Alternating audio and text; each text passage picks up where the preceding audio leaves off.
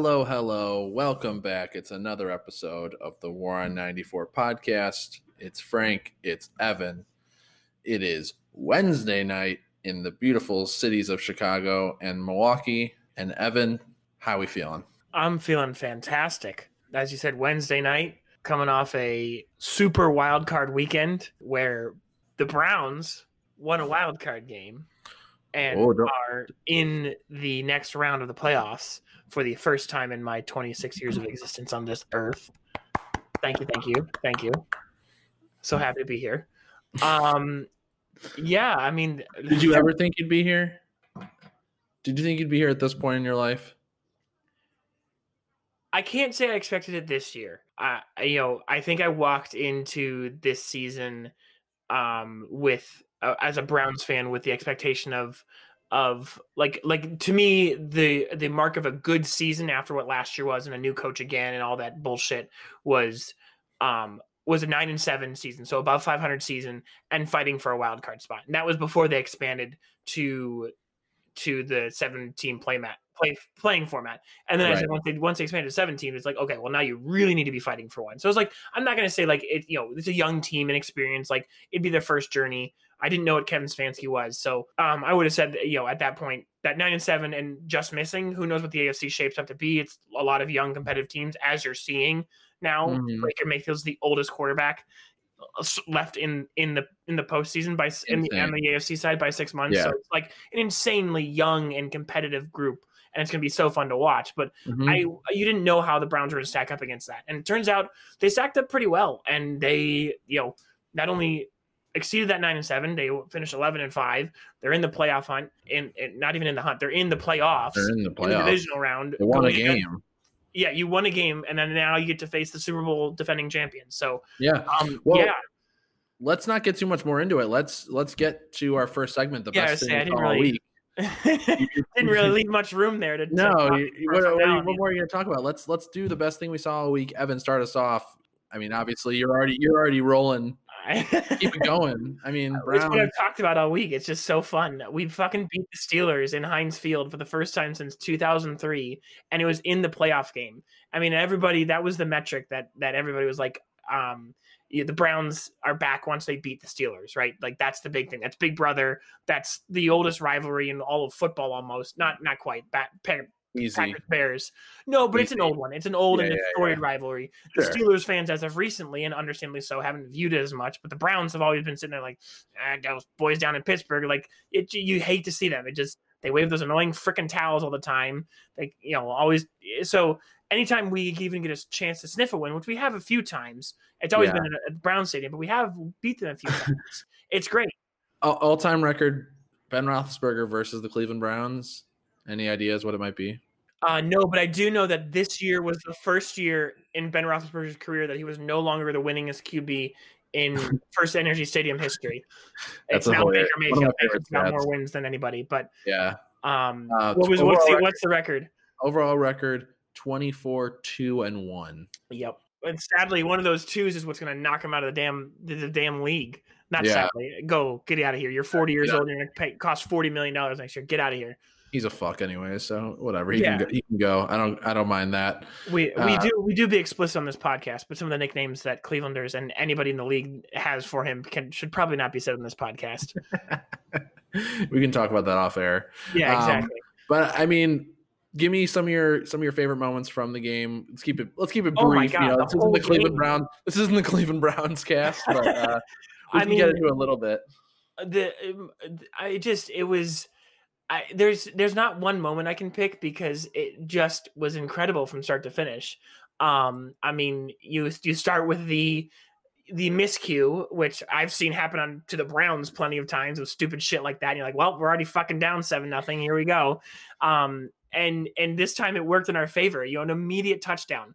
I think the Browns led for 54 minutes of the entire game, which is, I mean, that's the most I've ever seen them lead a game ever. Like that's just straight domination. And it's just, there's so many storylines. It was the, just the continued interceptions by Roethlisberger, not all necessarily his fault. Some were very bad throws. Some were just tipped balls, which is that's signs of a good and aggressive defense. So love to see that. You had Chubb and Hunt running like crazy as they tend to do. You had Landry. I don't think I've ever seen him run that fast. I mean, he's been like the quintessential leader. If you go back and remember the speech on Hard Knocks, that's the 0-0-0 point of this transition and turnaround for the Browns. Is him. He's literally a guy that I want to see retire in orange and brown because he means so much to these past 3 years and what's happened to this team. And there's not one moment I can pick out. And then you go to the end of the game, Ben sitting there like borderline in tears on the sideline. I never like to see anybody in tears, but it's also Ben, like whatever. And then also the Steelers wide receivers acting all butthurt and continuing to get mad about it the next week. Did you see Claypool? Chase Claypool is not shut up about it. They're gonna get clapped next week. Yeah, okay. Yeah. Have fun watching it from your couch. Yeah, I don't care if we get clapped. We got past you. Yeah, why don't you go honestly, we go might not on Twitch, buddy. Yeah, exactly. We might not get clapped. Like it's not like everybody thought we were gonna get clapped against the Steelers. Look like we put up 49 points on them. It's not out of the realm of possibilities here. And then how about the Browns in the locker room after the game dancing to Corvette. To a little nod to Juju and his antics all season. That was great. The best was Jedrick Wills, who takes the most awkward selfies of all time. He just posts on his Instagram story with this big old bean head, and he's like Corvette this MF, and I think he even tagged Juju. And it's just like I love it. Like there's a certain line to walk. I mean, we get into another storyline of the wild card weekend is the Ravens Titans thing, which everybody's discussing. That one I don't like because it was right on the field. Like that is totally disrespectful. Love it. Fuck it. Who cares? It's the playoffs. They beat them last year. They had everything. They had every right to go out there and do that. Well, and you go back to the storyline of rules. It's all that bullshit. I mean, whatever. Just go out there and you beat them on their home field. Dance. Do your thing. Like I don't give a shit. I hear it. I'm not. You're not wrong. I understand what you're saying. I just think there's and I don't want to be. Yeah, now I'm gonna sound all old timey as you said that. There's not a time and place, but like there is a time and place. Like keep that shit in your locker room. Dance to all you want. Go stomp on the carpet logo that's probably in their locker room. Do whatever the fuck you want there. But I don't know. Where's the fun in that? Anyways, digress. We're talking about games that aren't even relevant to us. The Browns won a playoff game against the Steelers. I couldn't be more thrilled. Yeah, that's pretty much my high for the week. Yes, very Normally happy for I'd you. say the Packers are the team to counteract my Browns sadness. I can't say that anymore because they're both alive in the second round of the playoffs, and I don't even know what to do with my hands. So I think I need a team like that. Hey, I just named two good candidates. Pass. Even on the Browns, come on. Let's move on to my best thing I saw all week. That would be the first of its kind that happened on Sunday, and that is the Nickelodeon broadcast of the Bears Saints game. While it was a terrible game, and I will certainly be getting more into that, it was a very cool experience for a lot of people who probably don't normally watch the NFL, especially kids. A good way to get them involved. Some of the comparisons they were making between players and characters from Nickelodeon shows, I mean, it was hilarious. They compared Mitch Trubisky to some kid named Luther Loud. I don't know who they said Trubisky has thrown touchdowns to 10 different receivers this year or something like that. And then it was Luther Loud has 10 siblings. It's amazing. Then they had young Sheldon out there explaining rules, explaining flags, penalties when they came up. That little piece of shit. Dynamic duo was great too. Yeah. The dynamic duo with Patrick and SpongeBob, that was funny. Yeah. I liked the young Sheldon bit. If anybody watches Big Bang Theory, there's a little inside joke where Leonard, I mean, they're all obviously uber nerds, but Leonard one time was trying to figure out how to watch football because the girl he was dating, Penny, the main love interest of the show, and obviously big character in the show, but that's the kind of the whole storyline revolves around Leonard and Penny's relationship.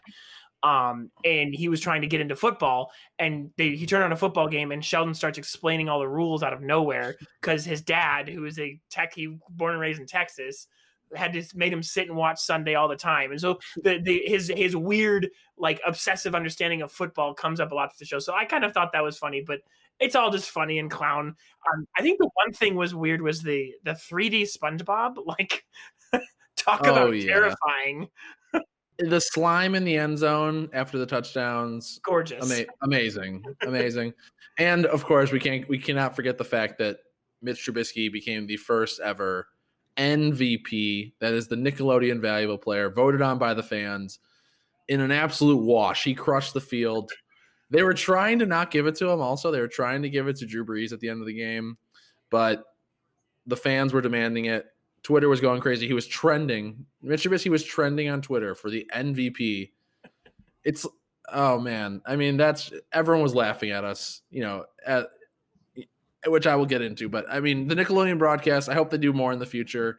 It was a cool little wrinkle and, something a little different, because sometimes the NFL broadcast get a little boring. Yeah, I saw a lot of comments that were really cool, especially coming from like adults with young kids. Like there was a bunch of dads saying like that their daughters and sons watched it for like the first time, like watch football like for at least a quarter, and they had never gotten to do that. Like a 3-year-old or a 4-year-old or a 6-year-old is sitting down watching a football game, and they trying to get that father-son bond, like might pretend to be interested, but it's hard as you're that young age to absorb a football game. I don't think I truly got into it until like 10 or 12, 14, somewhere in there. Same, for sure. I knew football was happening, but it wasn't the same level as now, obviously.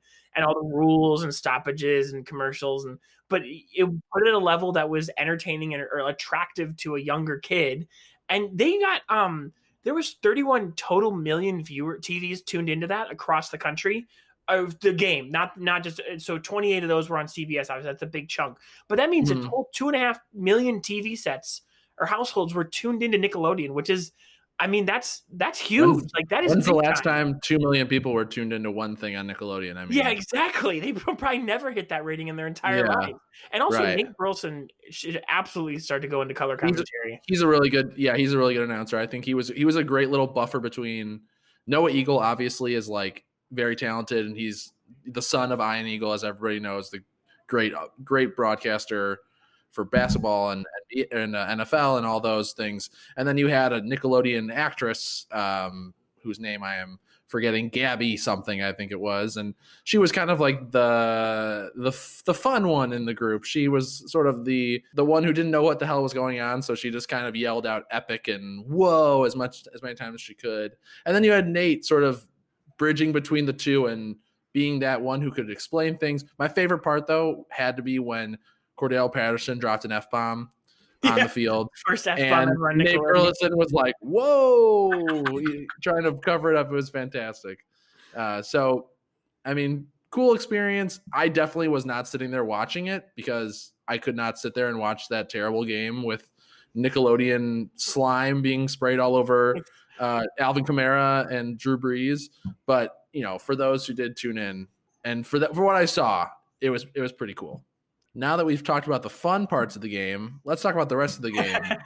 The actual parts of the game. I actually want to ask you this. How much more upset or frustrated would you have been with SpongeBob staring you down for every field goal if Cody Parkey was behind the sticks? I was thinking the same thing. Like if that had happened with SpongeBob as the net versus, just the regular old, like the one they have on NBC or whatever.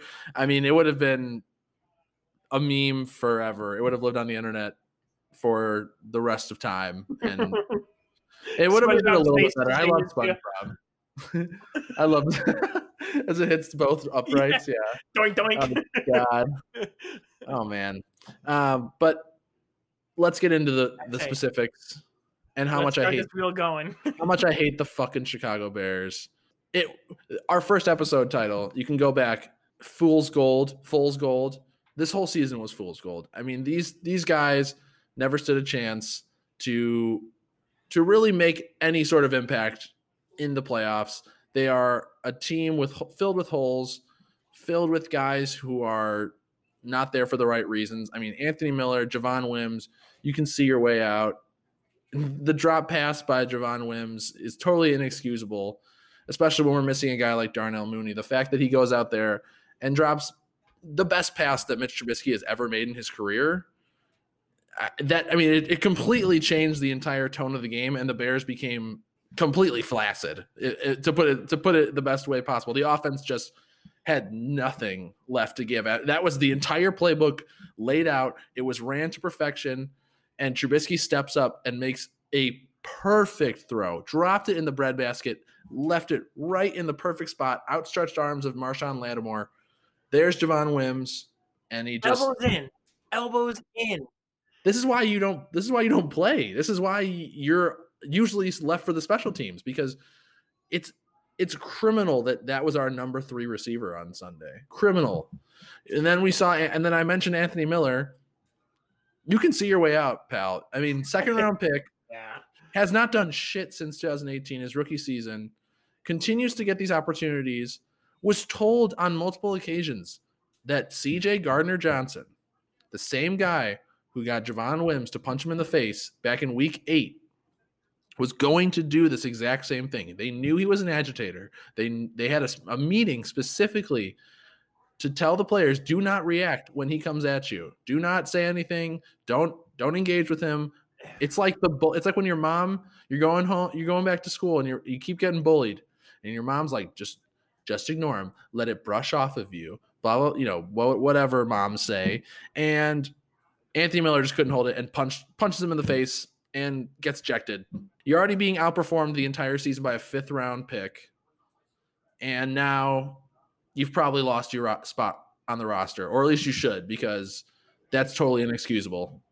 And for sure, to do that in a playoff game when we're already down our second best wide receiver, you deserve to, as you said, be unemployed. A 15-minute meeting they had specifically about one cornerback, and it wasn't even about what that corner offers on the field as a good player. It was, he will piss you off and get under your skin. Let him do it and ignore him. And he couldn't do that. He did it to Javon Wims. He did it. Now he did it to Anthony Miller, and he did it to Michael. He even did it to Michael Thomas, his own. Oh yeah, he's the guy in practice. He got him to it. He punched him, and Thomas got suspended. And, I mean, he even does it to his own teammates. The man he lives rent free in Halas Hall. He is there as long as he wants because he is squarely in the Bears' heads. Well, and to be fair, like that is. I mean, there have been some great cornerbacks who play that way. That is part of the position. You think about some of the smack talkers. I mean, the first one that comes to mind is Richard Sherman. Created a whole beef about shaking Baker Mayfield's hand last year, and that's not even Darrelle go back Revis. to. So, yeah, Revis is a great talker. Josh Norman, incredible. Josh Norman lives rent free in Odell's head, probably still to this day. Still. Like all the credit to him, but like you cannot as a receiver do that. Like no, it's we've seen it too many times. You can't let that happen. No, and then you see the consequences. You're the guy who reacts, and you're the one who gets ejected, and then we're down a guy. They always catch the second guy. They never may not ever catch the first guy. They always catch the second guy. Whoever retaliates is the one who's getting in trouble. And we saw it with Cole Kmet, which was an absolute dog shit unsportsmanlike conduct penalty, may I say, that little toss of the ball that Cole Kmet had at Marshawn Lattimore. But we got the 15-yard penalty to the ref. Yeah, 15-yard penalty knocked us back out of field goal range. We didn't score, of course, but overall, one of my keys to the game, looking back at the last episode, was to take the handcuffs off Mitch. He wasn't even just handcuffed; he was shackled. His legs were together, his hands were together. He was walking. There was nothing. There was no creativity outside of the one play I just talked about, that little reverse double pass, whatever it was, to Javon Wims. Flea Flicker. Right. I mean, other than that, there was no creativity, no enthusiasm, no spark that came in any way. David Montgomery couldn't get it going. Allen Robinson was barely there. Yeah. Shut down. Outside of the last drive, which is the Bears. I mean, the Bears should play every game like they're in garbage time. Honestly, they should play every game like it's 2-minute drill and they're down 18. If only the defense has got that memo too. Seriously, because they just cruise down the field every time, score a touchdown. They love to score in garbage time. I mean, that's Mitch Trubisky. That's when he shines. Jimmy Graham made a hell of a catch, and he walked off the field as he should, because that game was pitiful, absolutely abysmal. Nothing good came out of it. And yet here we go again. We're running it back. I don't know what did you see on Sunday that would have told you that we should run it back? Literally nothing. As a non-fan, yeah. I mean, literally nothing. And it goes even down to a guy who I've stood up for and probably shouldn't anymore in Mitch Trubisky, because as I've heard many pundits say this week, there's a lot of things, and I think part of the game, I mean, no matter what team you are, there's teams that probably can bounce back better than the Bears did. But when you have a play that works to absolute perfection and someone lets you down like that, like that's a deflator. That's a punch in the fucking gut. So it's understandable that for a drive or two that they're going to not be themselves, but they just could never recover. And that's a different issue altogether. It's just inexcusable from top to bottom.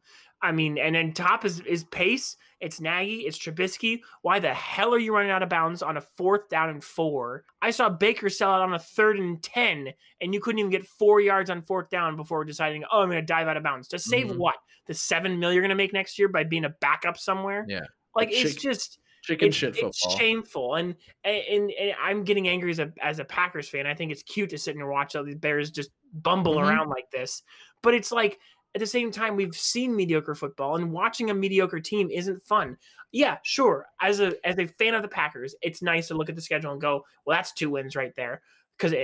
But like, I don't want that. I want to be mad at the Bears for being a tough team to play. I want to go back to the stage where you guys sat for one game and won the division in Soldier Field 2 years ago over the Packers. To be fair, no Aaron Rodgers on that Packers team, who's out with a collarbone or some other injury. But I want I want the rivalry. Like, I want the rivalry. I want good football, no matter who you are. Like, nobody deserves to watch bad football, and this Bears team is forcing you to watch bad football. Yeah, sure, they've made the playoffs 2 of the last 3 seasons. Yeah, sure, they're 1 or 2 games below 500 over that 3-game stretch. But with the defense you have, you should be 30-10 or whatever that equates to. We should be consistently winning 10 games. We are wasting this defense more than any team maybe has ever wasted a defensive unit with the names on this team. I mean, Mack, Hicks, Goldman, Roquan Smith, Danny Trevathan, Robert Quinn, Kyle Fuller, Eddie Jackson. That's 8 guys I just named right there who are all pro or Pro Bowl type of players. I mean, these guys up against it now. Now you have 4 guys tied up with a fuck ton of money and 35 free agents next year and nothing to pay them with. Like, it's literally, you're 2 years behind in the timeline of where the Houston Texans are now. And some bad trades, let's be real. But I wouldn't put it past Pace to make those trades. He's a dumbass. So he's an idiot. He continued and I don't really have much to say about the game. It was hard to watch, painful, embarrassing. Another game on national television where the Bears just get absolutely destroyed and everyone just cracks jokes and mockingly makes Mitch Trubisky the MVP of the game and all this bullshit. So I don't even want to talk about that. Let's move on to the press conference that was held this morning. That's one more enjoyable topic. It's an even more embarrassing part of the Bears organization, which is the front office. The 4 stooges, I should say, of George McCaskey, the chairman, Ted Phillips, the president and CEO of the team. We have Ryan Pace, who is the general manager, and of course, Matt Nagy, the head football coach of the Chicago Bears. And I don't think 4 Stooges is good enough. I think it's the 4 Horsemen of the Bears apocalypse. I think that's a better. I like that. Yeah, I definitely like that. Because that's what this season, this 2021-2022 season feels like, is the Bears reckoning. Mm-hmm. We don't even. Here's another thing that annoys the hell out of me. We don't even know how long Matt Nagy and Ryan Pace are really under contract. How crazy is that? I mean, okay, Nagy has 1 or 2 years left. Yes. Okay. When he signed a 5-year deal, which is par for the course for most coaches these days. So through 2022. Now, Ryan Pace has been around. This will be his 8th season, I believe, going into next year. He signed an extension. I think the year after they signed John Fox to be the head coach. That was about 4 years ago. So it's from 2017. He signed it in the 2017 season. It was supposed to be through 2021. But now there are Bears insiders saying that the team might have restructured the contract to extend him into 2022 without really anyone knowing. So it's kind of low key known that Ryan Pace is under contract for not just next season, but the following season after that. He has had one winning season, one record over 500 in his time as a Bears head coach. Now, granted, the first 3 seasons where he was the general manager, we were in the shitter. We were rebuilding. John Fox came in as the janitor to swap up the mess and try to put together an average football team, and we fell into the top 10, I think, every single season in the NFL draft. He hired Matt Nagy, which obviously started out like red hot. 12 wins. No one expected it. Playoffs, division title, the works. We saw how that ended. 2018 wild card weekend. I don't need to talk about it, but here's the thing: is the Bears are still talking about it. The Bears are still talking about that 2018 loss to the Eagles. And you know what? We need to get the fuck over it because it's not changing. Nothing's going to change unless you move forward.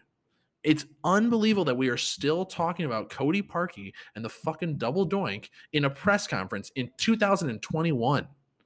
Are you fucking kidding me? Get the hell over it. The fans are allowed to. The fans are absolutely allowed to. That's fine. A team should not be based. Yeah, of course. You were unlucky, right? It was terrible luck. And we shouldn't have even been in that situation. We should have won that game easily. We were a much better football team than the Eagles. We should have put that game away. I could go on and on about that one. It's past. And you know what? I've accepted the fact that the Bears lost that game. We blew our chance to turn that team into a Super Bowl champion or even an NFC championship game appearance, anything like that. We're past it. And I'm fine with it at this point. But the fact that we're still talking about it today, we're bringing it up at this press conference, it's mind numbing. Like, get the fuck over it. What are you getting out of this? It's like self-sabotage or like self-loathing. Like, knock it off. I don't know how else to say it, but no, absolutely. With the fact that we're sitting here telling billionaires how to conduct themselves is telling of all the things. And you're absolutely right. Like, it's just, the constant, well, we made the playoffs, so we're okay. And don't want to get too far down the track here because you're getting to it. But the quotes that came out of this press conference. Let's go over some of these. Yeah, because I'm going to jump into the Phillips quote here. Whatever it may be. Yeah, give me the Phillips quote. Have we got the QB situation right? No. Have we won enough games? No. But everything else is there. Okay, what is everything else? You have 2 playoff appearances and fans are still paying for tickets? Because clearly that's all you care about. Like, yeah, I mean, the only joke. And the Pace thing is bad enough that he only has 1 winning season. But you mentioned it, like the rebuilds, like that's an excuse, right? Or that's not an excuse. It's a pass. Like, it's a built-in excuse, is what it is. Yeah, but it's a little bit of a pass. When you inherit a team who's bare bones, you have to build up, right? It was the same thing. And actually, I go back to the Browns, who just had a rebuilding process. They shouldn't have hired Sashi or shouldn't have fired Sashi Brown when they did. I think the move from him to John Dorsey was a bad move.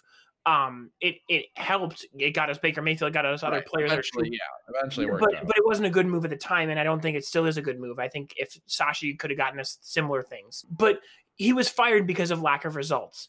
Lack of results when you're in a rebuild session is expected. You're not supposed to win. Like, you have to rebuild, and that's the thing that the NFL and all these leagues have allowed is this tank and rebuild process. You see it every year. There's 2 or 3 teams that are trying to fight for those high picks. They're fucking bumming it with 1, 2, 3 wins per 12, or basically Sure. But when you the biggest thing that people have said this time and time again. I've tried to ignore it because I still thought he was good, but you can't ignore it anymore. When you trade up all those assets to switch to number 2, and you pick a guy and you plant a flag on the ground and say, this is our franchise guy, and it turns out to be what Mitch Trubisky has been, you deserve to be fired. You lost. You lose. Good day, sir. Good day, sir. Yeah. It's over. Like, you don't get a second chance. Like, you put the franchise back 5 years easily by one move, because those picks are critical for depth, especially in this league. It's a 7-round draft, and you look, obviously, yes, we've fallen over the top 2 picks in those first 2 or 3, and everybody by day 3 tunes out. But those picks that you traded to get all these guys, get Mack, get Trubisky, get the list goes on and on. There's so many picks that have just been traded and kicked down the curb. And this is the first year I think you finally have a full chest of 7 draft picks in 3 drafts. Yeah. And what happened? Exactly what you anticipated. You didn't get a guy who can cover for those mistakes, a la Deshaun Watson, a la Patrick Mahomes, a la any other quarterback that's been drafted in the past 3 seasons that's not Mitchell Trubisky. Mm-hmm. Or you could throw Sam Darnold in there, but I mean, there's exceptions to the rule, but the fact that those 2 guys that we named, Watson and Mahomes, they'll forever be linked with the Chicago Bears and the ineptitude of this front office and the ineptitude of Ryan Pace and his inability to make good football decisions, which is his entire job. And George McCaskey and Ted Phillips came out and said, clear as day, listen, we're not, the fact that people think that we're involved in the football operation side of things is absurd, they said. So that means all these decisions are Ryan Pace and Ryan Pace alone. So I don't know how you're watching what's going on the football side of your football team and think this is what we need. This is the guy who should be in charge with his $1 million haircut and his fucking 10-cent smile. And the fact that he's going out there every year making the same old mistakes while and I will say, I will give him credit. He has found some gems in the later rounds. He has found Darnell Mooney. He has found Eddie Jackson. He has found other people, but it does None not of it matters when it doesn't matter if we're not winning. It doesn't fucking matter if we're not winning. Exactly. He's been fine, right? Yes. And if he didn't trade anything and just picked what fell to him, which he kind of has, he's been good with it and listened to his scouting department. But it seemed like when Trubisky was picked, they fully ignored everything else that had to do with Mahomes and Watson. Mahomes, I will still give a little bit of pass. There's a bit of a pass because he was an upside pick. He was but you've seen if you have the right program in place, an upside pick turns out Mahomes, Josh Allen, right? Those are 2 names where upside picks turn out. But Deshaun Watson was not an upside pick. That was known commodity. Deshaun was 2-time Heisman finalist, national champion, beat Alabama in the national championship. How often does that happen? There's one other guy who's beaten Alabama in the last 7 years, and that is the guy who's going to be number 1 pick this year. Exactly. Yeah. Yep. So that doesn't happen very often. And the fact that you can look at Mitch Trubisky, who played 13 games total in his college career, and Deshaun Watson, who put together 4 years of 3 losses as a starter at Clemson, a top-tier program in the NCAA, one of 2 or 3 top-tier programs in the NCAA. And the fact that you can look at those resumes and pick the guy who drives the 1997 Ford Focus because you like his grittiness and his ability to be gritty or whatever the fuck. He was a scout snob. That's what he was. Yeah. So there's some bunch of scouts saw him. And I know people loved him. I know Mel Kiper loved him. Todd McShay both had them as the top quarterback in their draft. But the fact that you trade up 1 pick, I mean, John Lynch and the San Francisco 49ers totally fleeced us and and really set the dominoes in motion for what this has become. And this is what John Lynch did when he got off the phone with Pace that night. He said, "You're not gonna fucking believe this. You're not gonna believe what he just did." Yeah. like all that shit for 1 pick for Mitch fucking Trubisky. Mitchell. He doesn't even like to be called Mitch. Mitchell. It's not. Well, yeah, for all that shit for Mitchell Trubisky. You're right. Because if he took Watson with that shit, he'd be if he moved up him as the next moved up 1 spot coming of Watson, Jesus. Right. People would have been mad to begin with, and people definitely had their flaws, saw their flaws with Watson, and as they do with every quarterback who comes out of college football into the NFL, there are going to be flaws, there are going to be growing pains, et cetera, et cetera. But the guy was a proven winner, and he's shown it since. Obviously, he's not on a team that's putting him in the best position, but he still is going out there, leading the league in passing yards, putting up, 35 total touchdowns.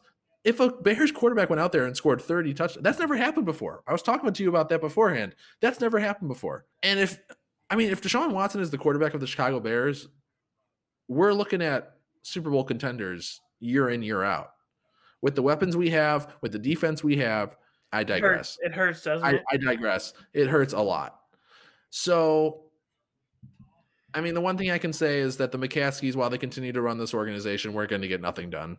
We're just going to keep laying back and allowing ourselves to be 10 to between 6 and 10 wins. We'll hit 6 wins. We'll fire our coach. He'll put together a 9-10 win season. We'll extend him. Then we'll do the cycle all over again until Virginia McCaskey eventually dies, and then hopefully her bumbling sons can let go of their positions and bring in some actual competent football minds to do. Conversely, they might be so bumbling enough that they think that they're doing well, because I really think so. The two things that have been glaring to me, I really think the McCaskies are planting their flag in the fact that there's been 2 playoff appearances in 3 years. Mm-hmm. Even though you've lost both of them, like they're for sure sitting there going, well, we're doing okay. We made the playoffs. Right? It's the baseball approach. We're doing okay. We sell money. We're the Bears. We sell tickets. We make money. We make the playoffs. It's okay. And the thing about the Bears is it's a brand. The Bears are a brand. They are known absolutely. Worldwide. 85 Bears. I mean, that's one of the most famous NFL teams in the history of sports, and they have continued to live off that brand for the last 35 years. Yeah. And they will continue to do that until another team like that 85 Bears comes along and unseats them. But I mean, it's not going to happen with this current coaching staff, general manager, front office, roster. It's not going to happen. So what are we doing? Why are we continuing to pretend like everything's okay?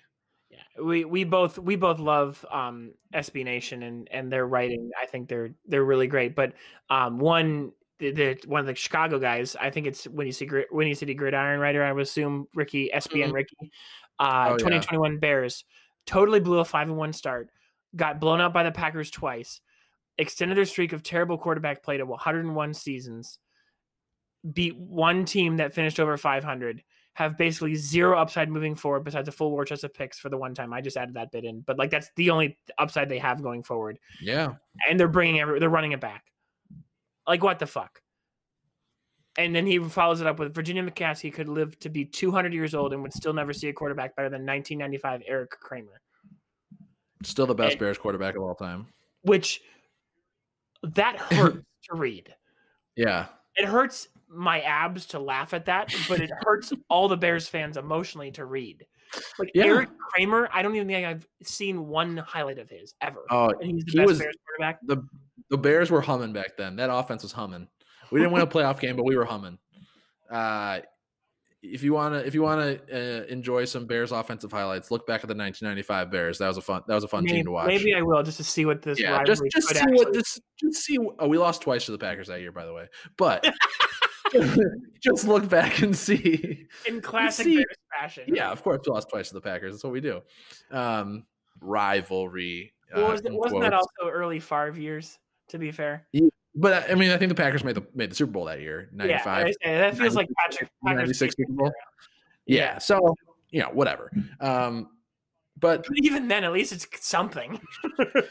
Yeah, exactly. So I mean, here we are again. The Bears are a laughing stock, as time is a flat circle, and we're back to being. I mean, we had one season where everyone loved us, and we were so cool, and we had so much swag, and we had Khalil Mack, and he was killing people and ripping their heads off. And now, hey, one thing to rest on: Chuck Pagano retired, and now Khalil Mack won't be dropping back into coverage anymore. So which that's pretty good. By the way, be the entire scapegoat of this offseason, for sure. Even though Matt Nagy is solely responsible for the worst offense I've ever seen in my life. Yeah, I mean, the defense did everything they could to make the Bears win that game on Sunday. A couple turnovers. They held the Saints to only 21 points. They could not have done anything more. When your offense is only 1 of 11 on third down conversions, and your quarterback only puts up 199 yards, what are you going to do? I mean, seriously, how else can they? Yeah, I don't know how they haven't revolted and just been like, we're not playing for you anymore. That's Lamar numbers, but at least Lamar can run for that same amount too. Right, exactly. And I mean, again, total embarrassment. I hate this team so much. I'm becoming so apathetic about this franchise, and part of me just wonders why I care so much. I know it's just part of being a fan, but it really hurts me to look and just think that I am just stuck with this team for the rest of my life. It's like an abusive relationship. I just everyone's telling me I need to stop, but I just can't. It's just I wish I could quit you. I will tell you, after being in probably the most abusive sports relationship I've ever been in, that's 1-31 in 2 seasons. It gets better. there is, I don't know how far away the light at the end of the tunnel is, but it's out there. It's somewhere. So because teams are getting smarter and doing better. And you have to just keep the only thing that held me to the Browns, and it's actually sad because I'm conversely losing it from the Indians, that's a different story altogether. But the thing that held me with the Browns is like it has to turn around at some point. Like, and once it does, it'll be so sweet. Like, and you've seen a taste of that when you won the AFC North 3 years ago. Oh, it was the best. It was euphoria. I'm sure it was. Going into last season, it was like Super Bears, Super Bowl. Like everybody was out in their gear. Everybody was so excited. What did we do? Put up 3 points in the first game of the season with the entire nation watching, which just seems to be the Bears just, I'm calling it. I've said it before, but no more prime time. No more prime time. No more prime time. Noon. No more nationally televised game. We need Kenny Albert at noon on a Sunday and leave us alone. Albert. Don't even talk to us. Don't even look at us. Red Zone, don't even don't even put our game on TV. Just leave us alone. You stay away, Scott Hansen. You back off, Scott Hansen. God. But okay, I have one thing to look forward to with the Bears. It's mock draft season. Mock draft season! Woo! Bears sitting pretty at number 20 in the NFL draft. Their position is set. We're looking at a quarterback. I mean, what do you think? I'm thinking unless they're all gone, unless all 5 are gone before the 20th pick, which is a very real possibility. I mean, here, let's phrase it this way. Would you trade up to get Mac Jones? Okay. And you're not going to like me for this, and I don't like myself for this take because I was finally complimenting the Bears for having a full war chest of draft picks. But I think if it comes to the point where you're in the draft and the draft, you let the draft ride and see what falls to you, right? You're not, sure. You're because you either get a young rookie, a cheap quarterback in the draft, or you have to come back with Trubisky or something like that, right? Like you're not confident in your abilities. You have to pay Trubisky cheap, which isn't a great prospect. But I think we'd have to franchise tag him. Okay, fair enough. But even then, it's still not expensive to do. It's 20. I think it's $25 million. Is it? Wait, can he be franchise tagged? Okay, interesting. I don't know the full ins and outs of that, but it's not something I'd franchise tag. Maybe then, if that's the case, wouldn't be something I'd recommend. I think it would be renegotiate a new deal, like come back for 2 years on cheap. And I think they should probably do that anyways. Come back for 2 years on cheap. Like that way you have a security blanket because you're not rolling Foles out there. If you roll Foles out there, like you're brain dead. I'm sorry. Well, that was one of the worst parts of Sundays that people were calling for Nick Foles, and it was like, what do you want? Watch the 6 straight losses. Yeah, I'm sure you didn't because if you did, you wouldn't be calling for Foles. But anyways, no. Here's my thing: is and this is only reserved for special circumstances. The Bears have probably abused this button in the past few years. But Deshaun Watson is most likely on the market. Like it is looking like he is coming to force a way out. You've had numerous past Texans speak out against him staying, blah, blah, blah, yada, yada. He's probably going to force his way out because there is nothing to look forward to as a Houston Texan. I'm sorry. This hurts. I love Watson. I love that franchise. I wish they'd be good. It's cool to have an expansion team, blah, blah, blah, all those storylines. Watson needs to leave. He needs to get out. Get out. And I would put, I don't know if I'd put my Browns on this list. I think Baker's our guy. But there's only about 7 or 8 teams in the league right now that should not be picking up the phone. And I'm totally stealing from Dan Orlovsky when he says this, but he's absolutely right. There's only about 7 or 8 teams in this league that should not be picking up the phone and calling to see what it would cost to get Deshaun Watson out of Houston. I don't care what it costs you. I don't care how big the cap hit is. He is a top 5 quarterback in this league, and we've seen that. He does shit with nothing. He has, I mean, his two best wide receivers this year were Will Fuller and and Brandon Cooks, and Fuller got suspended 10 games into the season. Like, and he still put up the numbers he did. The Texans didn't win, I understand, because their defense is their entire team and franchise is gutted. They're in a worse situation than the Bears could ever hope to be in.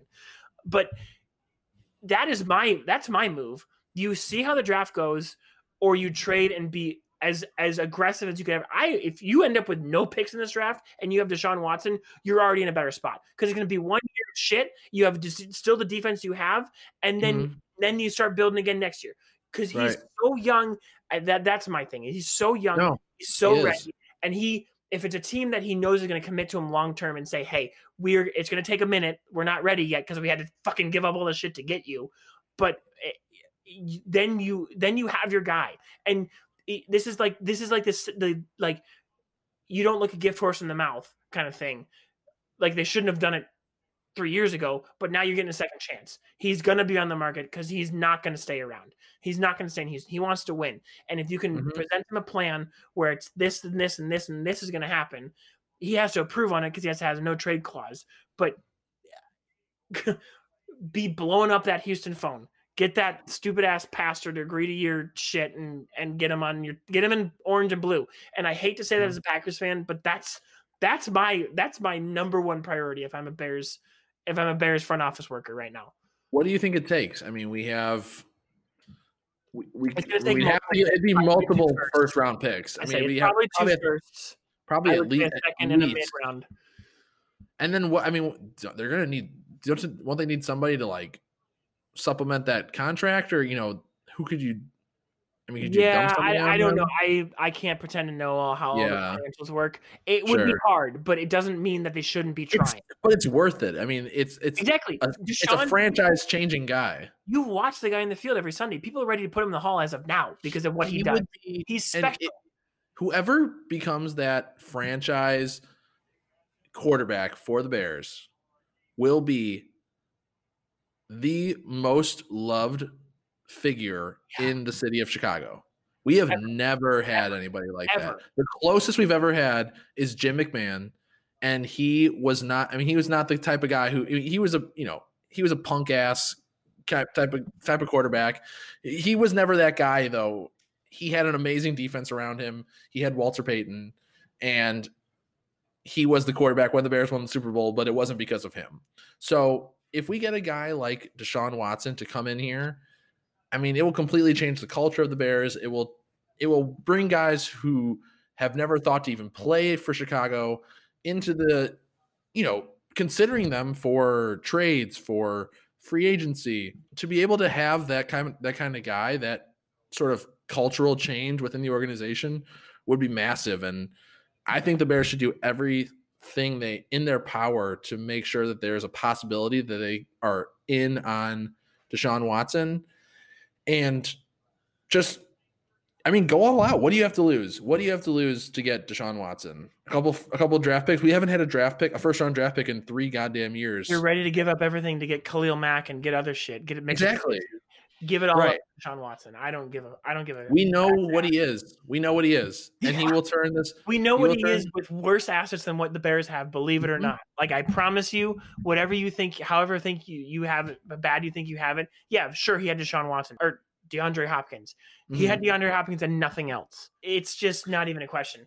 You get Deshaun Watson, and that means Allen Robinson is going to stay.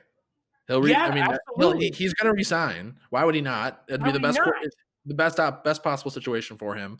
You're going to get other guys, like I mentioned, who are going to want to come play for Chicago, other wide receivers who are going to want to come join in. You're going to maximize the talent of guys like Darnell Mooney, of guys like Cole Kmet, of David Montgomery. All those guys are going to be able to have a guy who can hit them in stride, who can, dance around in the pocket, use his feet. He does everything that Trubisky does times 1,000. Yeah.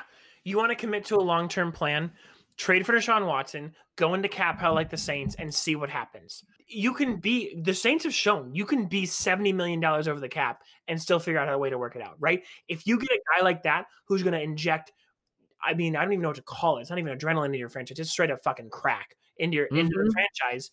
Straight to the vein. Yeah. You're going to like you're gonna get all the defense is gonna go, holy shit, we have Deshaun Watson now. I'm sticking around. Like, hold up, we're serious. Like now we're serious. Now we're taking shit seriously. You want to show you care about this football team. Mm-hmm. That's the move you make. You can draft a quarterback, and if we have to see what the offseason looks like. We can start to get into that in the few months down here. Yeah, as combine approaches, things like that. Mm-hmm. But you want to show you're serious as a football team with the pieces you have right now. I don't know why the Bears aren't giving their first. I don't know why the McCaskies aren't giving their next firstborn, whoever it is, for Deshaun Watson. Like it really has to be like that, because that's the guy that comes in and you say, "Fuck the cap, we'll pay whatever it takes in taxes." And he's on a very it's a tradable friendly contract for a guy as good as he's top 5. I mean, he's top 5 in the league, talent wise. Everything else. I mean, here's his next. So he just signed a 4-year extension, $156 million, with a $27 million signing bonus. Here's his cap hits over. Okay, it doesn't even go in effect until 2022, when again he will be 26 years old.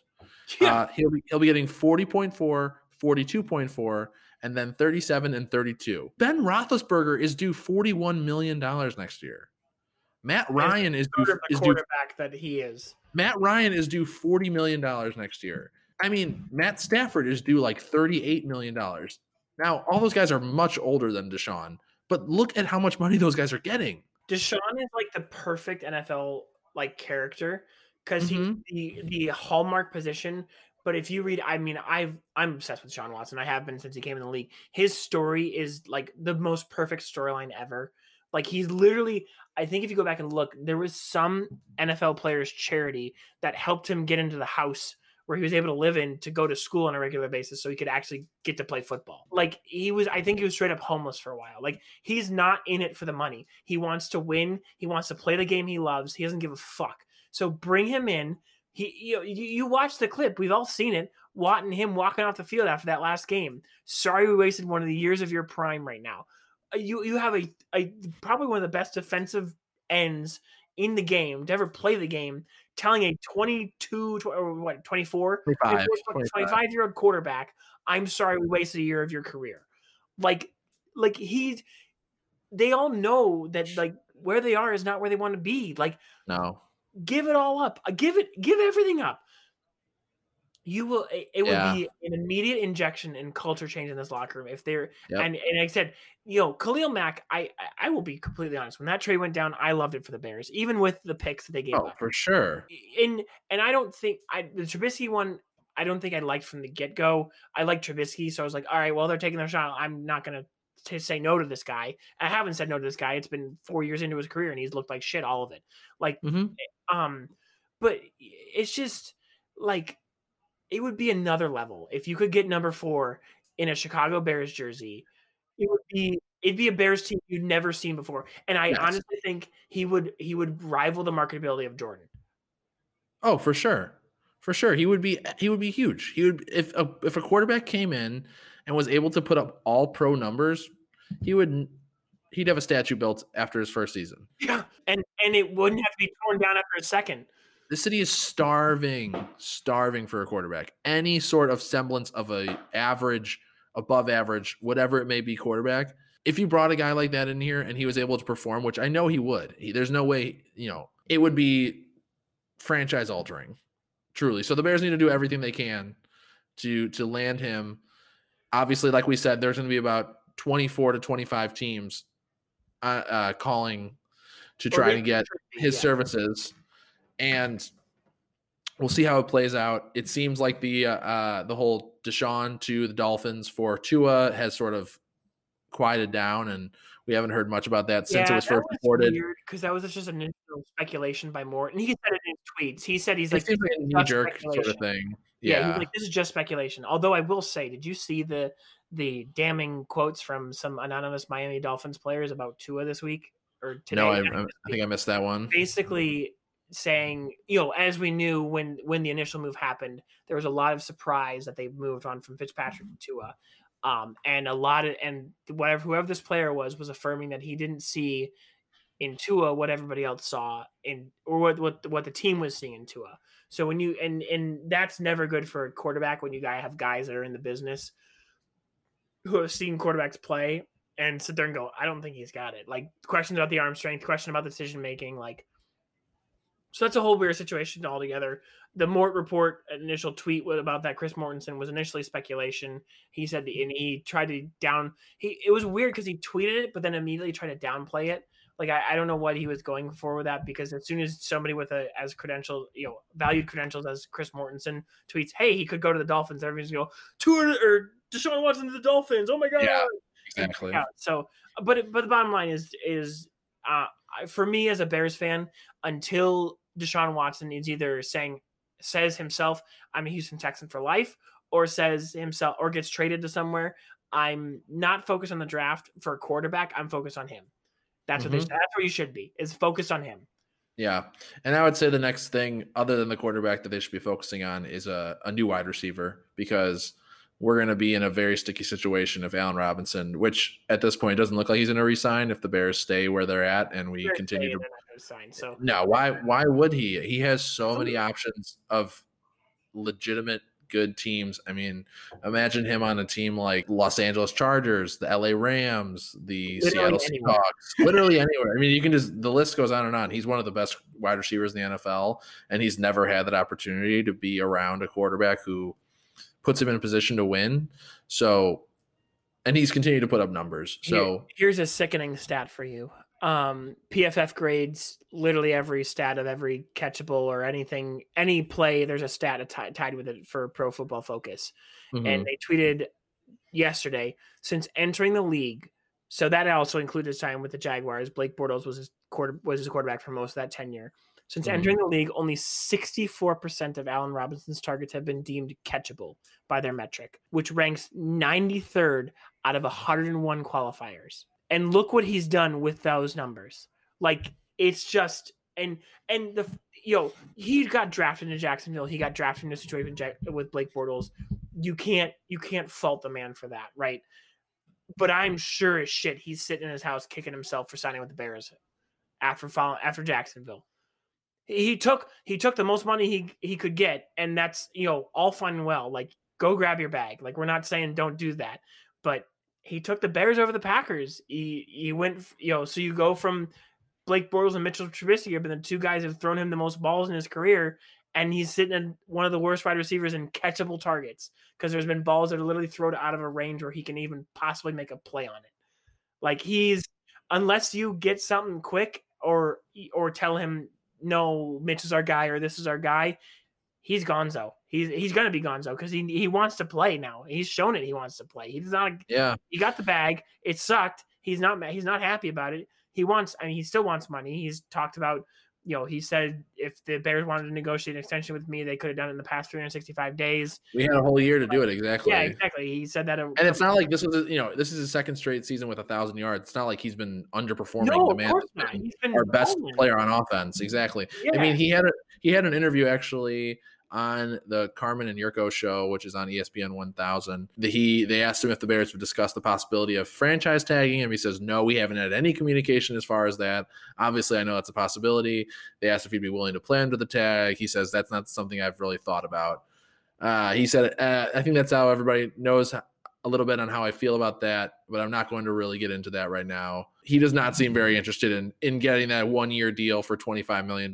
This man wants to be paid properly. And what that means is absolutely fuck the McCaskies. No. Fuck everybody in the Bears ownership. Like, it's sad. You have a literal elite wide receiver and you're treating him like he's dog shit. And we're going to be losing. I mean, we should be losing Javon Wims and Anthony Miller after this, as this offseason goes on. So we're going to need somebody to come in and be that spark with Darnell Mooney. I don't think Darnell Mooney is ready to be that number one guy. No, he's not built for one guy. He's a two or a slot guy. Exactly. So we're going to need to find some sort of replacement for Allen Robinson, or do everything we can to get Allen Robinson to stay and show that he is cherished here. I mean, this is a once in a generation type of receiver. These guys don't just fall off trees. Obviously every year, we saw this year especially, rookie wide receivers will come in and perform, but a lot of them did not. I mean, for the Justin Jeffersons in this draft class, we also had Jerry Jeudy's and Jalen Reagor's. Jalen Reagor, yeah, absolutely. Right. And those are guys that still have plenty of potential to grow. Sure. It's not, yeah. You're like you said, not everyone's Justin Jefferson. Justin Jefferson came in and was elite. Amazing. Yeah. I love watching that guy play. But the idea of finding another Justin Jefferson in this draft class, they're a dime a dozen. I mean, you can't be. There's plenty of candidates, but sure. Will you get them? And will they be able to play well in your system? And I don't know. I'm sick of it. Let's move on. Let's stop talking about the Bears. We've been on it for about. We beat that dead horse for an hour. 45 minutes at this point. Let's talk about a team that's actually going to be playing this weekend. The Green Bay Packers. Evan. The Green Bay Packers, not a dog shit franchise, have only had 2 quarterbacks in the past 30 years. What's up? Okay. All right. Enough. Why? We said we're done. Oh, come on. I'm not going to miss a chance to take a haymaker out of left field. Anyways, let's talk about this matchup on Saturday. First game of divisional playoff weekend. And the Packers are playing host to a team that many people didn't think they might see in this second round, and that is the Los Angeles Rams. Yeah, if I'm not mistaken, you did say this was probably the team you wanted to see the least of all the teams in the Super Wildcard weekend. And here they are. They are. Yeah. Thankfully, we're not going to them. I mean, first of all, can we just talk about – I wanted to say this is the best matchup of the weekend, but I feel like that's like splitting hairs because all these are incredible matchups. I agree. You got Brady's Breeze. I mean, that's like the 2 GOATs. Incredible matchup there. You got the upstart Browns against the defending Super Bowl champions in a matchup where certainly the Browns don't have a defense. I know the Chiefs pretend or kind of have a defense, but like that has shootout written all over it. Then you have the other 2 2018 first round draft picks in Lamar and Josh Allen meeting up in Buffalo for the first time they've hosted a divisional playoff game in God knows how long. And then you have this matchup. I mean, somehow this feels like the most dynamite matchup of the weekend, but it's if you wanted to tell me otherwise, I wouldn't say no. Like the Rams, you got the storyline between Goff and Rodgers as 2 Cal quarterbacks. You have the fact that LaFleur came from the LA Rams working with McVay. There's storylines up and down, and as you mentioned, I said this is the team I didn't want to face. This is probably the most identical matchup to the Bucs defensively, who was the only defense that absolutely humiliated Aaron Rodgers this season. So yeah. I mean, it's the number 1 scoring offense against the number 1 scoring defense. The immovable force against the unstoppable. Yeah, the immovable object against the unstoppable force. I always seem to mess that one up. Short of being in the NFC Championship, this is what everybody's looking forward to, right? Like, It's obviously going to be one of Brady or Breeze coming to Lambeau after this weekend. If should we make it past, but I'm going to start with the positives because I want to make myself feel better about this. Sure. Although I don't know if this is really a positive. It is a positive. It's kind of a cool story. So there's been some rule changes recently with how playoff signings work. And I don't know if you saw or anybody saw, but Jared Veldheer was a offensive lineman. He elevated from the Colts practice squad last weekend to play for them. And he started a playoff game. He started a playoff game. But that doesn't mean you sign a full like team contract. So he's technically still a practice squad player. So he played very well. They lost unfortunately, but he played well. And then obviously was, the season ended and he was still in the practice squad, which technically leaves room for him to be signed to another team. And that he was. The Packers picked him up, looking for some extra offensive lineman depth to round out the season here. And it was a good move. I mean, everybody was like looking at it like, okay, this is, you lost Bakhtiari. We've been dealing with injuries.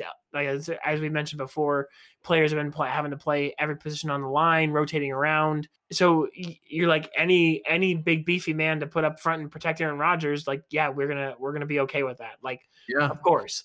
Well, I don't know if you know this, but he actually played for the Packers before. Did he already? He played the end of the 2019 season. He played the final 4 games, including the playoffs with the Packers.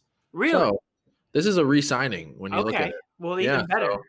Which makes it hurt even more when we found out today that he tested positive for COVID and will miss the playoff game and will not be the first player to play for 2 different playoff teams in a single postseason. Wow. Yeah, not great. I said we're starting with positives. That's like I think it's just funny. Literally it's positive because we had death, but it's like immediately a negative because of COVID. Yeah, exactly. Yeah, literally a positive. You're right. I mean, if that's not 2020/2021, I don't know what else is. Regardless, I guess we have the depth still and we'll be okay. Hopefully, I don't know. We'll see. The offensive line as a whole would be playing better. Has been playing really well, even with the absence of Bakhtiari. I'd love for one more option to be available, but we don't have that choice. So I guess we're going to have to roll with it and see what it is. But the bigger positive is the reason you go and fight and secure home field advantage as a Green Bay Packer team is it's going to be fucking cold on Saturday. Jared Goff, I don't know if he's ever played a cold game in his life besides maybe a Pac-12, Pac-10, whatever it was the time he was playing in that division game. Only time I can think is in Seattle, maybe. That's the only to mind. And Seattle.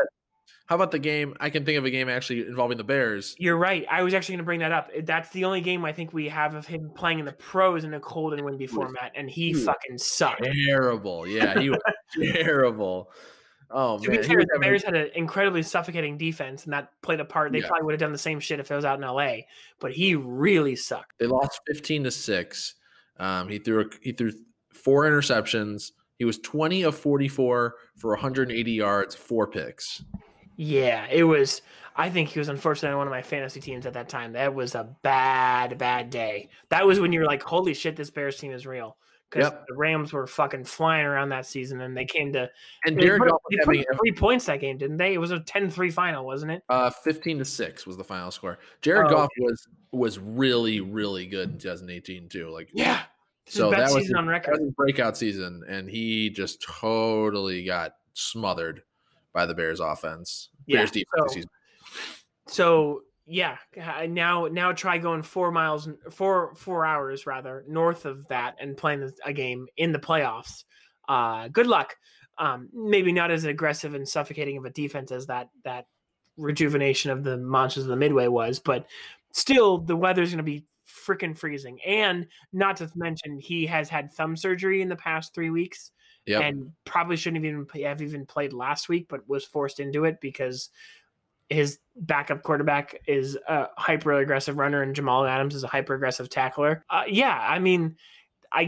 guess it's not like a positive because I don't want to ever have a team short strength, but at the same time, knocks out competitor, I guess. It's either Goff in a cold game, which he's already sucked in previously, and a broken thumb, or it's his backup John Wolford, who might be the smallest player I've ever seen take the field in an NFL uniform.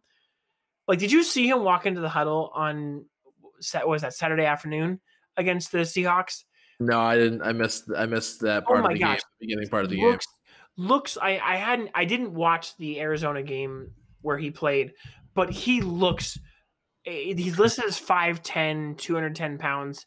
He looks like he's 5'8", 140. He looks like a midget out there. And to be fair, obviously, you have offensive linemen who are – huh? Throwing out the M word? Damn. Oh, I'm so sorry. He looks like a very, very tiny person out there. There you go. And to be fair, when you look – you and I would look like tiny people when going up against an offensive line. Andrew Whitworth is what, 6'5", 320 or some shit like that. Yeah, he's a homunculus. It's a total disparity. But when you are that short and that tiny, it's gonna show up on screen, and it showed up on screen. It was almost comical looking. I was like, holy crap! I didn't realize he was that small. You have worries about Drew Brees seeing over his offensive line. Look at Wolford. He is small. And you don't want that going up against Aaron Rodgers. You need all the offense you can get against that guy. And we saw it. I just was looking at the injury report. Jared Goff did practice in full today. Wolford was out, so I mean, you can pretty much guarantee that we're going to see Jared Goff starting on Saturday. Yeah, it's probably going to be Goff, which is it's do or die at this point. You're not going to rely on Wolford. Yeah, and they didn't even want to be relying on Wolford as it was. I mean, Goff was an active backup in that game 12 days post thumb surgery. I've seen enough thumb surgeries to know that he's not actually able to grip a ball, and if you watch those highlights, he wasn't actually able to grip a ball, but they had no other choice, and they were going to go with fucking Blake Bortles, who's their other backup. So, yeah. So, I mean, it sucks to say that that's a positive for the Packers, but that's a positive for the Packers. Yeah, man, it is what it is. Yeah, I mean, yeah, exactly. The cards fall as they fall. So, and then, I mean, they're banged up across the board. It's not even just Goff. Like, Aaron Donald had a rib issue. He had to leave that game. It looks like he's also practicing in full, or he's limited maybe. He said he's practicing in full, and he said he feels real good. So okay, so yeah, I'm not even gonna. Don't even think about that one. I mean, that man's 100%. He's not backing down at all. If that man is 80%, that defense is already better than it would be without him. Exactly. Like he's probably the best interior D lineman we've seen play this game ever. Yeah. Like it's just that's what it comes down to. So hopefully, hopefully. We'll see what happens as the rest of the week goes by. That could very quickly, I'm putting this in the positive column, but that could very quickly switch to a negative depending on how well he's really feeling. He could sit there and say on the podium from now until Saturday that he's feeling great, and then he gets out on the field and he's not playing like he's feeling great. Like that's entirely possible, right? But but actually, I think the one with the biggest impact is Cooper Kupp. He is vital to that offense. I think they go from like a 3.5 EPA to like a 1 point something when he's on versus when he's off the field, which is like basically a slightly above average to piss poor. He is vital. He is like you know how like you talk about a quarterback loving his tight end or loving this certain wide receiver as the safety valve, right? Like Kupp by all standards isn't like a dynamic wide receiver. He doesn't run that well. He's not overly quick. He's got good hands, don't get me wrong. But mostly just has instincts and knows where to go, and Goff knows where to find him. Like that's a giant safety valve for that offense. And if he's the difference between when he's out on the field and when he's not on the field is night and day. And you had the Wednesday report, which I wasn't able to find, but I think on Tuesday he was a full DNP. He did not practice today either. Him and Wolford did not practice today. That is huge if he misses for that Rams offense. Like for sure. Like I don't care how many other wide receivers they got out there. That is massive. Mm-hmm. He is the catalyst to that offense clicking the way they do. And if he's out, it's not game over, but it's going to make it that much harder for that offense to be productive. Most definitely. So we'll have to see how that goes. I mean, obviously that's a pay attention to every day, follow the reports, see what happens. Looks like, as you said, Donald probably will play. I imagine Goff will play. He's practicing and Wolford's not. So that would lead you to believe that that's happening. And Bortles, there hasn't been anything to say that he's not practicing because he's not injured, but when you're Sean McVay and you're looking at a playoff game against the best team in the NFC, you're not even going to throw 70% of Jared Goff to the bench for Blake Bortles. Like if Blake Bortles, as I've already harped on this podcast, is not a good quarterback. No. If you can even get half of what Goff is, you're going to take that. So I expect to see Goff and Donald, which sucks. But yeah, I mean, that's kind of what it is.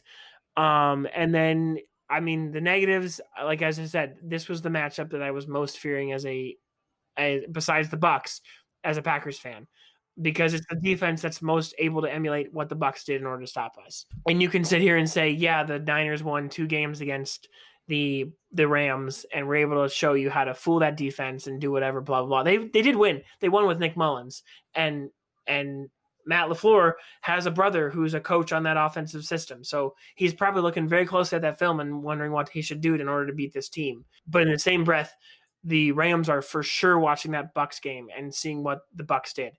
And what the Bucs did was confuse Rodgers. You show him a cover 0 look and you drop into cover 2. You show him it's just that kind of thing. So they're going to have to rely on, LaFleur's going to have to think about it and have to rely on a lot of things like pre-snap motion to identify, make the defense show their cards before you hike the ball. Like those are things we know exist in the NFL today.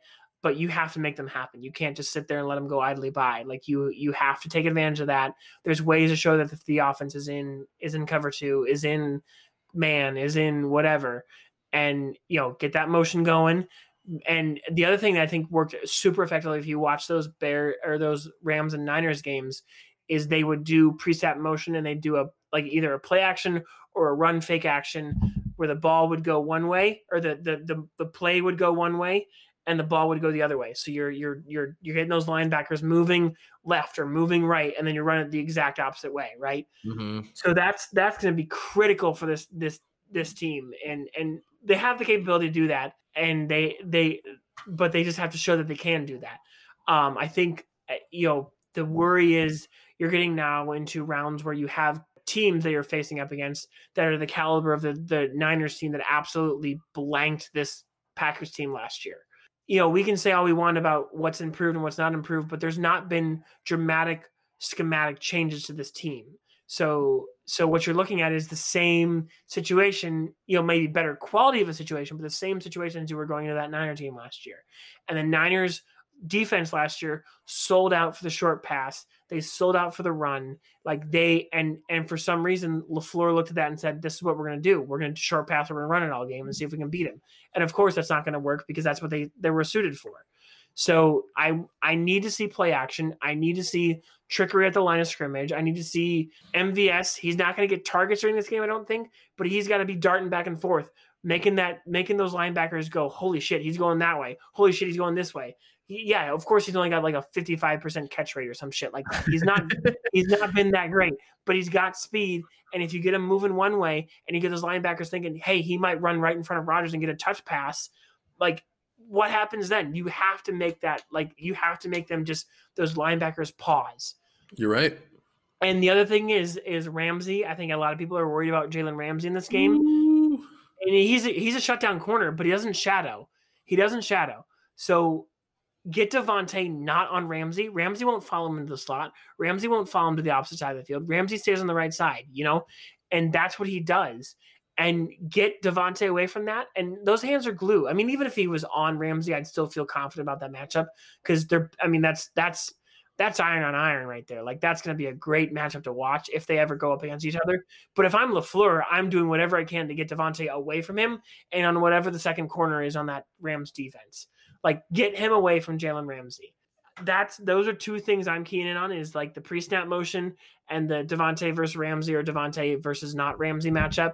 But I think the third thing would be is this is what I'm really worried about in a weather game. We saw kind of shades of this in some of the late December games.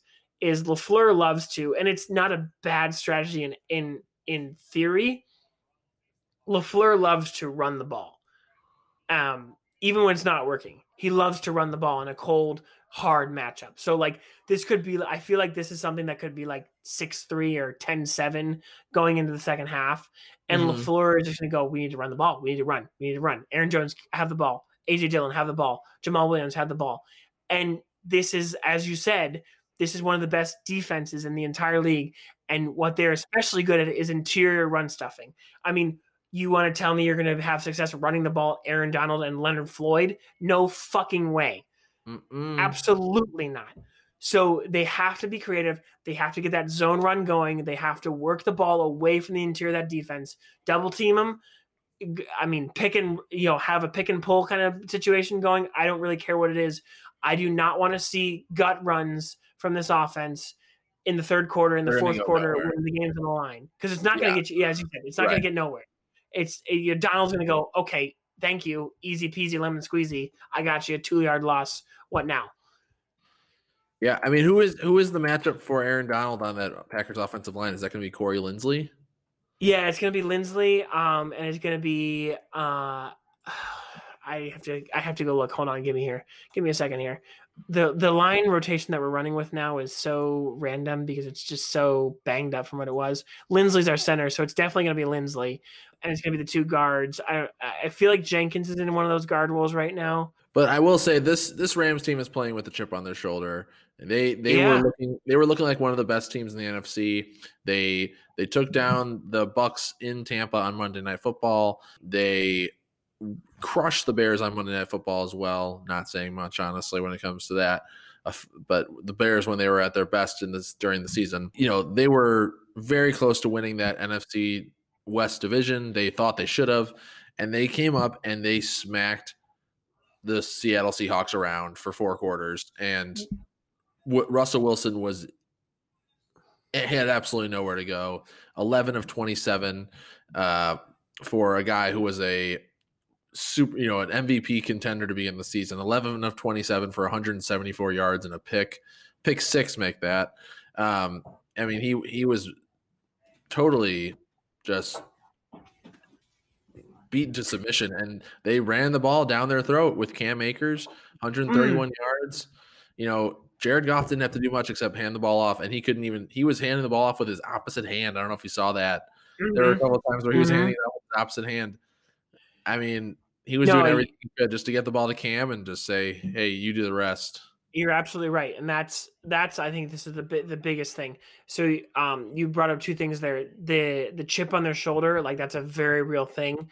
If you remember the post week 17, and all credit to him, he deserves to celebrate. He hadn't done it in his entire career because he played for the New York fucking Jets. Jamal Adams sat and smoked a stogie on the press conference stage, and said, "This feels good. This feels like winning. This, and he deserves to celebrate that. When you hit your first playoff appearance, like that's a landmark for a lot of people. Yeah, it was deserved. It was deserved for sure. Yeah, but also the teams you're going to play against, including the team you just beat to get into the playoffs, and then you're also going to match up again the next week, aka the Los Angeles Rams. They're going to take notice, and Goff did. Goff said they, in his post-game interview after that Seahawks game, he's like, "Yeah, they sat up here and smoked cigars, and they talked about how good they were, and then we came and beat them on their own turf. So it feels good, but we're not done yet." So that means they were taking note of that shit. So, I mean, you can never discount this Rams team. I think Sean McVay is one of the best coaches in the NFL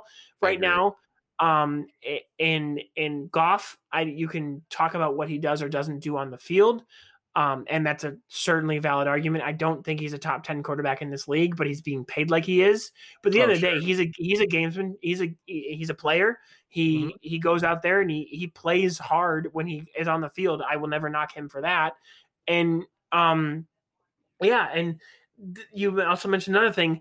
I mean, we've talked about the big addition of Snacks Harrison, and he had 12 snaps in that Bears game and seemed to do a good job, but that's going to be a big test. I mean, we were all worried, and the first time we actually showed we could stop a run game was Derrick Henry, and we only stopped him to the tune of 98 yards. So it's not like we really sat there and suffocated him like the Ravens defense did. The Ravens held him to 40 yards. That, to me, is a suffocation of a run game. And Akers is a hard-nosed runner, and that offensive line has a good blocking scheme on them. Like, they could absolutely, like, Goff isn't comfortable playing in the snow or in the cold, but their offense could easily flip to that. Like, they run 11 personnel easily. They love 2 tight ends. They love to just run the ball and go play action off of it.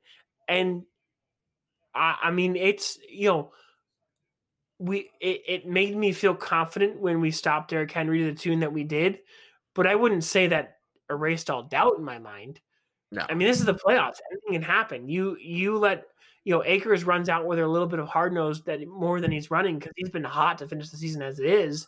And now he's in the playoffs as a rookie. He might run out there with a bunch of adrenaline and, we better show up. Like they could run the ball down our throats, and there's not. And our defense is better than the Seahawks defense, but it's not an elite defense.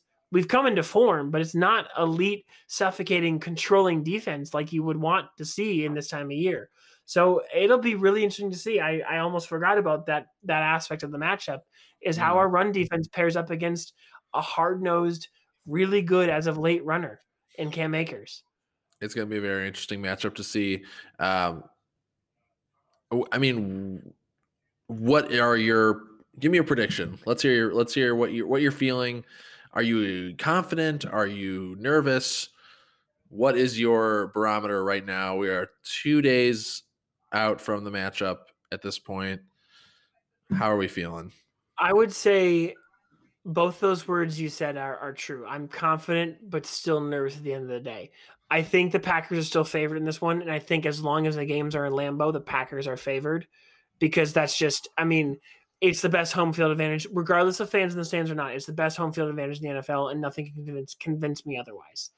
Mm-hmm. It's just so unique the situation to go to a little dinky ass town like Green Bay and play a NFL football game when you're coming from LA or Tampa or wherever the fuck you're coming from. It's just different. It's just not something you're used to, and the Packers are used to it because they live that life. So I think I'm still confident in the Packers. I think we got with a win. What is the over-under on that game right now? I know the line is 6.5. The Packers are 6.5 point favorites. Okay. The over-under is 45.5. Okay, so 45.5 over-under. Packers 6.5 point favorites. Yep. I don't like that the spread. I think the Rams. I would take the Rams to cover that because they're well coached enough. But I think the Packers still leak out with a win. So I would say 45.5. That's basically a 24-21. I don't know if I'd take that exactly. I feel like this is going to be, and I hope that I hope that LaFleur doesn't get caught up in this. And I feel like he doesn't want to. There was some good quote from him earlier in the week. He talked about the relationship with him and McVay, and obviously learning a lot from McVay. He mentioned that like McVay is a great friend. They communicate all the time, but come Saturday, the gloves come off. So I feel like McVay, he's going to sit there and not hold much back because he wants to prove that he's now better than McVay, right? Like you for ego's sake, like that's the NFL. It's an ego. Sure. It's an ego business. You want to prove that you're better than the guy that made you. I feel like a good scoreline for this is like 22-20 or something like that. Like it's going to be a slugfest because it's going to be cold. Rodgers is going to throw. He's going to get 2 or 3 touchdowns, easy peasy. But like there's going to be a drive or two that ends in a field goal. I feel like it has to, even as efficient as he's been being and as MVP caliber as he's being, the Rams defense is not one to sit and just go, oh, whatever, it's the Rams. They'll be, we'll be fine. Like, no, they're gonna dig their heels in and they're gonna stop us and they're gonna make it close. But I feel like with the way Rodgers and LaFleur have been kicking this year, I mean, it's going to be like a 22-20 or 23-20 or, a field goal type game where it comes down to the last minute. And it may not be a go-ahead field goal in the last minute, but it's like a last-minute stand type thing. And the Packers walk away with a win and are looking ahead to either of Brady or Breeze coming up to Lambeau next week. Yeah, I mean that's the exact same score you predicted for the Saints-Bears game. I will say that you predicted it to be 22-20. Yeah, well, I didn't think the Bears' offense would be as inept as they were. I'm just saying it's kind of funny that you've landed on that exact same score for this game. Seems to be a pattern with you. And then from my point of view, I like the over in this game. Honestly, 45.5 seems a little low. Even with Goff's broken hand. I mean, they put up 30 last week with a broken thumb, so why? There was a pick 6 in that game, to be fair. Okay, what's to say there's not a pick 6 in this game? I mean, what's to say their defense doesn't score? What's to say Cam Akers doesn't have 2? Don't manifest that, please. I'll manifest whatever the hell I want, all right? It's my time. I mean, honestly, I like the over. Not like crazy over, but I could see, the Packers put up 40 in the snow against Titans. It happened. It happens. Like teams, the Packers have all the weapons available to put up points, and the Rams, their defense obviously is the best in the league. But I still like the over. I'd say I'm going to lean. I'll give it to the Packers. I'm going to say Packers 35, Rams 24. So not too far over, but I think it's going to be a back and forth game. It'll be a really good one. I think it honestly, outside of, you mentioned it, every game this weekend looks to be like a very good matchup. I'm hoping we have 4 close games. This could be the best one of the weekend starting it off. Yeah. What a way to start it off, right? And I will say Rodgers since 2016 is 10-0 below freezing temperatures and has a 26-1 touchdown to interception ratio. So yeah, he could absolutely go out there and throw 5 or 6 touchdowns and act like nothing happened. That's what he's adapted to because he's played for how fucking long in this league and forever. And all of it has been at Lambeau. So I like to be conservative as you alluded to, but I could absolutely see that the scoreline that you predicted happening 30, Yeah. 3, 4, 5 touchdowns, and 3 of them coming from Aaron Rodgers to Aaron Rodgers to Davante Adams. Oh, for sure. We've seen it all. I will say, Tonyan is going to get open on a fake bubble screen backside slant and going to take it for 20, 25 yards. You can book that now. The Rams defense loves to be aggressive on those fake bubbles. They did it last week, and they turned it into a pick 6. Mm-hmm. And the Bucs almost did it in that game. So like, it's clearly a play that the Packers can do. I think if I'm LaFleur, I'm looking for that and trying to exploit it into something different. And I think that's absolutely what happens. I think Tunyan's gonna, it's like a wheel route or a screen or a slant route off the backside, and it'll be a 20, 25 yard gain, if not more. It's going to be a fun matchup. These are two incredible coaches who know the game very well and know how to adapt very well. And I think as long as it's not a blowout, either way, I'll be thoroughly entertained. I'll probably be pissed off if the Packers lose. I will be pissed off if the Packers lose, but you have to sit back at the end of the day. Like, these are two of the guys that I think I look up to as like the most favorite coaches in the game right now. And I will be thoroughly entertained regardless of the result, as long as it's not a blowout. It's a matchup we could see for a long time. Matt LaFleur versus Sean McVay. It could turn into that sort of Tomlin versus Belichick sort of deal, or something along those lines, where it's a matchup we see over and over again, where no matter where these guys are, they're leading their teams into positions to be Super Bowl contenders. So it should be something to look forward to.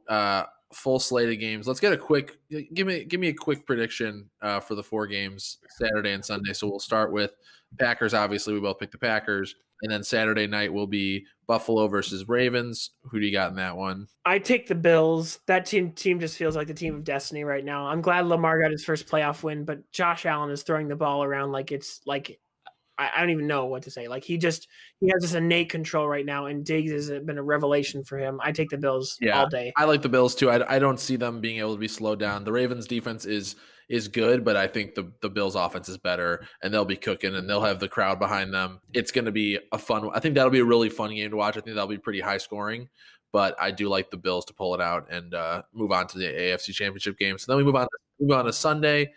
First game of the afternoon will be the Browns versus the Chiefs in Kansas City. Big matchup. I mean, huge fireworks. I'm expecting fireworks.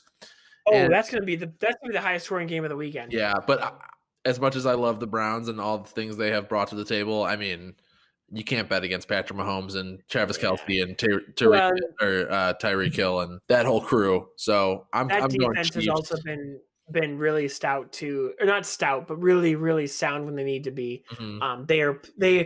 They're last. I think everybody's underestimating them this year because they're not the exciting Chiefs they were last year, but they're clinical. Like, if you think about like Brady Patriots teams, like, they're playing exactly like that. They find a way to win games. Mahomes does what he needs to do to get the team ahead. The defense holds on. It's close, but it's not ever really close because the team's like trying to leak back in the last minute, and the Chiefs probably win that game. I think it's going to be it's going to be a shootout. It's going to be like 42-39 or some shit like that. But because the Browns have no defense, we have like 4 quarterbacks on IR, but cornerbacks on IR. And then Bucs Saints to finish it off. You got Brady or Breeze in that one? I like the Bucs, honestly. I don't think the Saints. We saw the Saints on Sunday, but I think the Bucs. I mean, they have all the weapons. Tom Brady is going to come out there, and he's not ready to go. He's not ready to say goodbye. And I think they're going to go out there, and I think they're going to beat the Saints. I think it's going to be a not so fun game to watch at the end of the weekend. I think the Bucs are going to go out there and make pretty easy work of the Saints. If I were to say, I'd say they win by at least 10. Yeah, no, absolutely. The Bucs are rounding into form at the right time, just like the Packers. Mm-hmm. I will also say, as you've seen with the Browns last week and plenty of other teams, I don't know how the Rams Seahawks series across the course of the season split. I feel like the Rams might have taken one from them early. but the Seahawks certainly got the second game. But you don't want to ever face a team 3 times in a season. Like that's a death wish, and it's going to happen. The Saints haven't played soundly enough this season to convince me that they can beat this Buccaneers team 3 times over. Yeah. So I'm absolutely with you. The Bucks win that one for sure. Let's also do, if we're on this, I wanted to go. Give me your 4. I mean, there's plenty of awards to talk about if we're getting close to NFL awards season, as that's the night before the Super Bowl. Mm-hmm. But let's talk about the 4 major ones: offensive player, defensive player, MVP, and coach of the year. Who you got? Okay, so offensive player of the year. I mean, we've talked about him all season. I have to go with Davante Adams. Derrick Henry, close second, but I think Davante has it. I mean, the numbers speak for themselves. The man missed 2 games and still scored 18 touchdowns. There's nothing else to say. He's the offensive player of the year. Period. Exclamation point. End of story. And then when it comes to defensive player of the year, I mean, a guy like DeForest Buckner comes to mind. Ooh, I think that. He really turned the Colts from a good defense to a great defense and made them into a contender with, I mean, a guy like Phillip Rivers as our quarterback to come out there and, make a difference as they did. I mean, otherwise than that, not many people are coming to mind. DeForest Buckner, though, is the guy that comes to mind for me. For the MVP, I hate to say it, but it's Aaron Rodgers. He's done everything that he's had. It's the best season of his career, and he's just going to continue to keep doing well until I don't know, his arm falls off or something like that. Then I'll believe he's done. And then for coach of the year, it's a tough one. There's a lot of really candidates this year. Frank Reich with you know who I got to give it to? I got to give it to Sean McDermott out of Buffalo. Yeah. Sean McDermott, he has really changed the culture there in Buffalo, a team that was very sad for many years, and they took a chance on Josh Allen. We saw how that's worked out. He has turned that team into an offensive juggernaut, and he's going to be there for a long time coaching up those boys. So I like that. I mean, a couple other guys that come to mind, like I said, Frank Reich. I mean, even a guy who didn't make the playoffs in Brian Flores, he's got to get some consideration. Matt LaFleur, how can you not have him in there? Sean McVay, for all he's done there in Los Angeles with the injuries and everything. Yeah, I mean, there's plenty of good candidates, but I think Sean McDermott is the guy for me. Kevin Stefanski also should be getting some play. Thank you. Yes, he should be getting some play. So yeah, there's plenty of good names. I'd tell you my 4. So I'd say offensively, I'd go, as you said, Davante with Kamara close second. Defensively, I have to go Donald. As much as I don't want to say this, I'd have to go TJ Watt close second there. I could easily see him eking it out over Donald. He's been, people love to be like, oh, well, he didn't do shit and didn't come through clutch and they're not in the playoffs anymore. But like, that man has been animal. He's haunted the AFC in every game he showed up in. He has like a sack a game. I think Garrett would have beaten him out if he didn't get COVID, but that he got COVID, so that didn't happen. And then, yeah, as you said, MVP is far and away Aaron Rodgers, although Josh Allen, I think, deserves more votes than Mahomes for runner-up, in my mind. I like that. That's just how I see it. And then coach of the year, going to go full bias here. You named plenty of good names, but for me, it's Stefanski. I'm a Browns fan. Going from 0-16 and 6, then the 6-10 to 11-5 is a complete role reversal turnaround. I like McDermott. I get where people have the argument for him, but they also made the playoffs last year. So like, it's not like you didn't see this coming from him. Stefanski came in and immediately reverted that franchise around from 0 to hero, like right away. And it makes me regret that we didn't hire him a year earlier over Freddie Kitchens. But yeah, I mean, it's going to be an interesting little month here because you got, as you said, we have all the playoff matchups, which are blockbuster from start to finish because there's no team left in the playoffs that you don't want to see win the Super Bowl besides a rivalry, right? Like you obviously would sit here and say Packers, but if you take the clip they're seeing, the clip they're playing, you could appreciate how they would win a Super Bowl, right? For sure. And then beyond that, like any other team would be fun because you haven't seen the Ravens win forever. It's Lamar, Josh Allen, Baker Mayfield. Like there's just storylines across the board.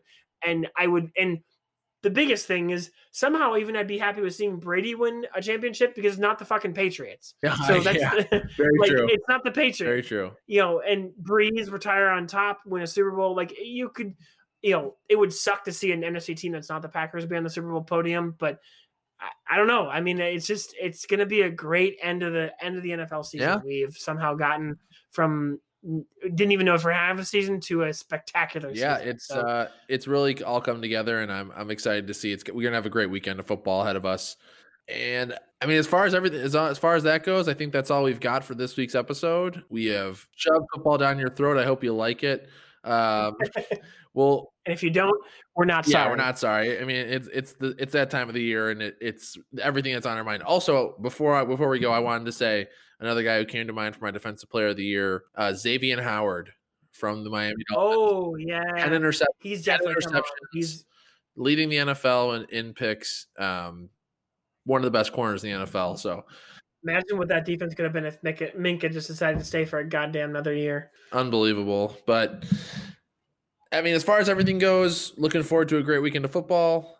Looking forward to the Bears just disappointing me continuously as all Chicago franchises do. I say the other sports are coming: baseball and basketball and hockey. We'll get into that as the winter wears on here because once football ends, there's 4. Yeah, right. Whoopee for you. Once football ends, there's 4 more months of misery until the draft resumes. So we'll have plenty to talk about. I can't wait.